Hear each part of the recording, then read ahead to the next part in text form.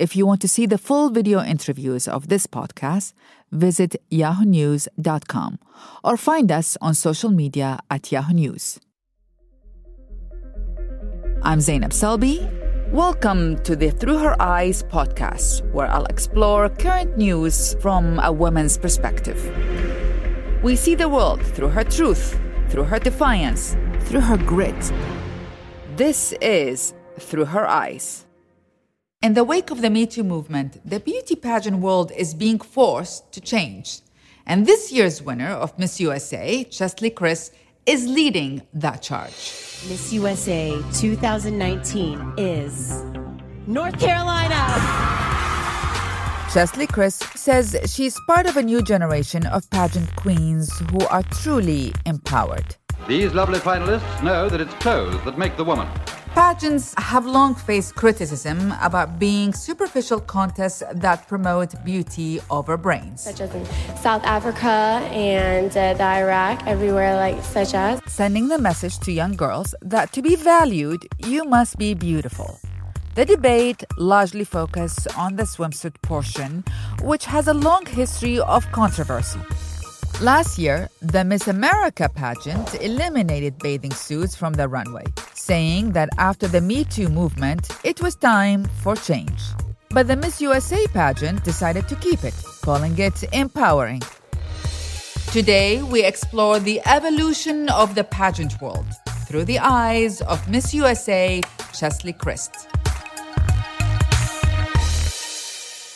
Cheslie Kryst, welcome to Through Her Eyes. Thank you. Listen, you just made history, not only for winning Miss USA, but for being one of 3 African-American women to have won Miss USA, Miss America, and Miss Teen. Mm-hmm. What message do you think this sends to young girls out there from all different diverse backgrounds watching you in this moment of time?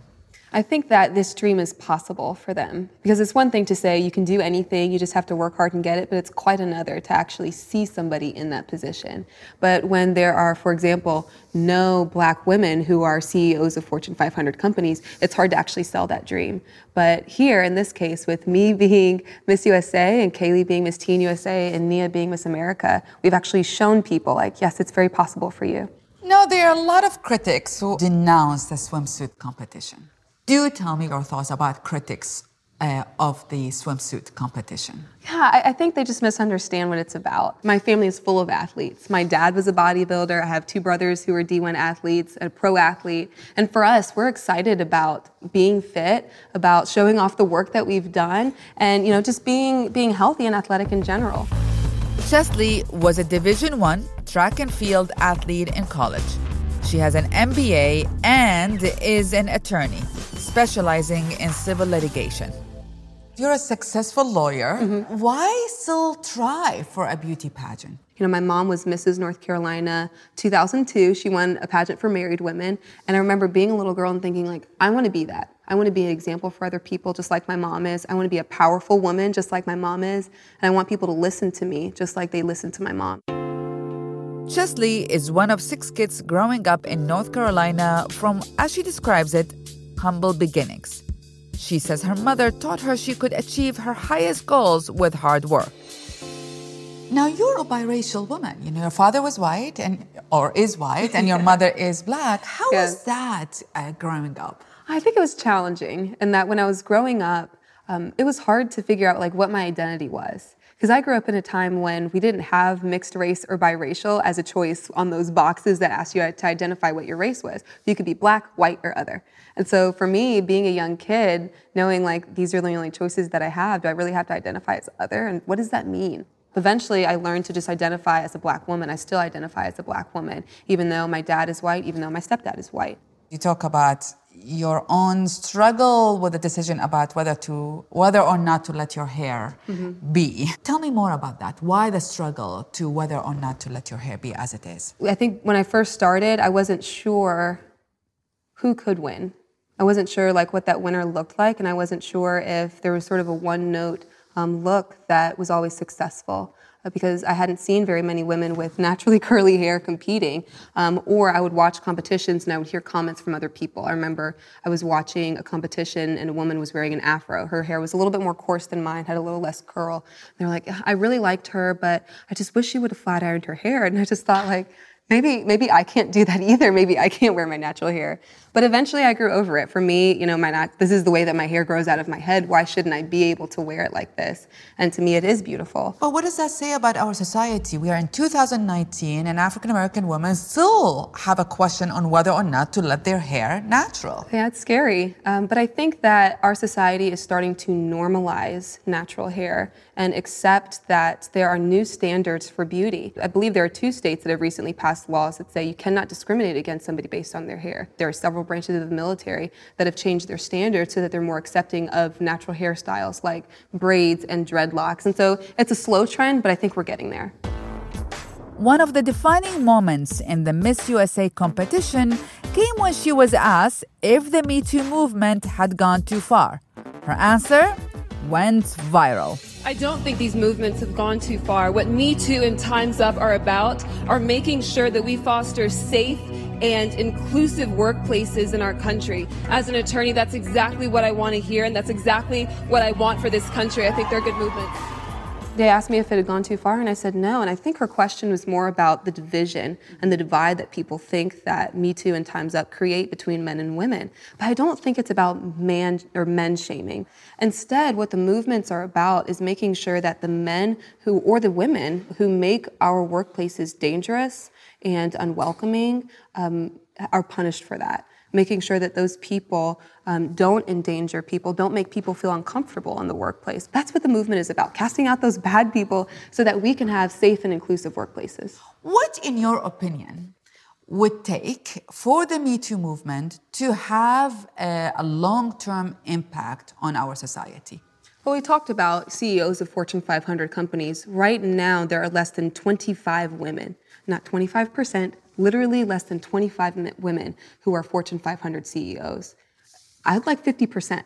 I'd like even more than 50%. Ruth Bader Ginsburg, a Supreme Court justice, once said, maybe we don't need 5 women on the Supreme Court. Maybe we need 9. Historically, there were 9 men. Why couldn't we have 9 women? So when we find equality in leadership in business, in politics, and, in the legal industry, that's when I'll be satisfied. That's when I'll be happy. When women have just the same opportunities that men do and are paid the same as well. Do you consider yourself a feminist? Yeah, I think everybody should be. It's really about women's equality and giving us the option to just be ourselves, right? Because when a man walks into a room, he doesn't have to speak for every other man. He can be himself. He can be Roger or Michael or whatever his name is. But when I walk into a room, I'm automatically a representative for all other women. I'm automatically a representative for women of color. And it shouldn't be that way. We should be able to be our own individual selves. Some feminists would argue that it's a pageant that objectifies women. Mm-hmm. How would you answer that? Well, I think there are so many different views of feminism. So when I was in law school, I took a gender in the law class, and it was incredible. And I think one of the things we learned was that there are some feminists who really think that you have to do everything opposite of what society thinks women should do, right? Society thinks that women should wear skirts, so you have to wear pants. I take a different approach, and that today's woman should have the option to do anything she wants. If that means being a stay-at-home mom, do that. If that means wearing your skirt, wear it. But you should have the opportunity to have that choice and to make that choice regardless of what anybody else thinks. Now, what I find interesting is that you hold 2 juxtapositions. On the one hand, you're saying a woman has a right to wear whatever she wants and be whatever she wants, and that's her freedom. And on the other hand, you won a competition based on beauty, yeah. Right?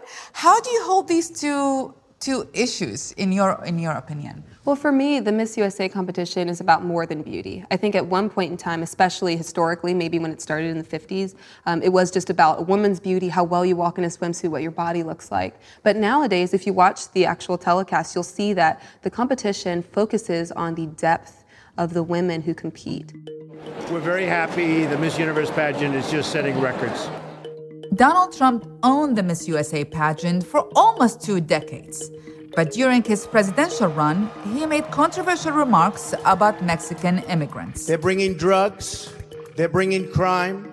They're rapists. Trump was forced to sell the pageant in 2015 after NBC refused to air it. Do you think you would have competed if you were still owning the pageant? I'm not sure. Period. Yeah. Now, let's talk politics. We have a major election coming up. There are lots of women running for election. Mm-hmm. Is there anyone in particular that you're excited about for the 2020 election? Well, I think that we're still waiting on more people to throw their names in the hat. You know, the Democratic nomination ballot is going to be huge. But one of the people I looked up to for years was Kamala Harris.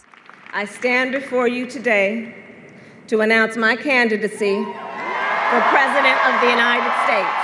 Just a few weeks before the Miss USA competition, I went to DC and had the opportunity to meet Kamala Harris. Wow. And I just thought it was so cool because, you know, as a woman of color, as an attorney, as a person who wants to be a leader in my community, it was incredible to be able to meet somebody that I looked up to so much. Chesley is also an advocate for prison reform, working to free low-level offenders serving long prison sentences. You do pro bono work as an attorney. Tell me more about that.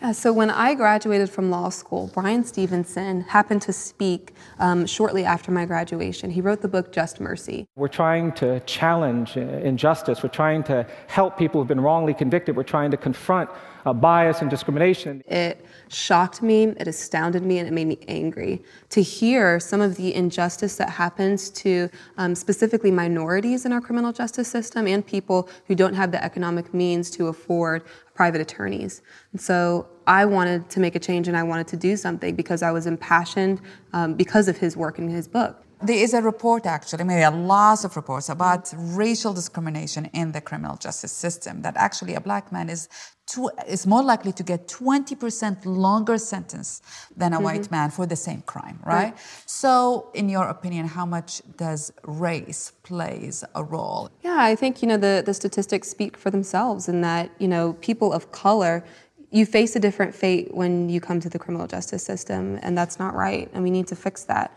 because we all have biases. All of us carry biases, and they've played out in unfortunate ways for people of color. And I think admitting that and understanding it and working against it is what is going to help all of us. Will you ever go back to practicing law? I plan to, yeah. When I'm done with Miss USA, I hope to return to my firm. They're holding my office open, so I'll just have to dust a little bit when I get back. But yeah, I'm planning to. Today, Miss USA, tomorrow, hopefully Miss Universe. I think the day after, hopefully a CEO of one of the Fortune 500 companies. Yeah, or maybe managing partner with a law firm. Absolutely, you never know. You never know. What a pleasure to have you two through her eyes. Thank you so much, and good luck in your new journey. Thank you. Thank you.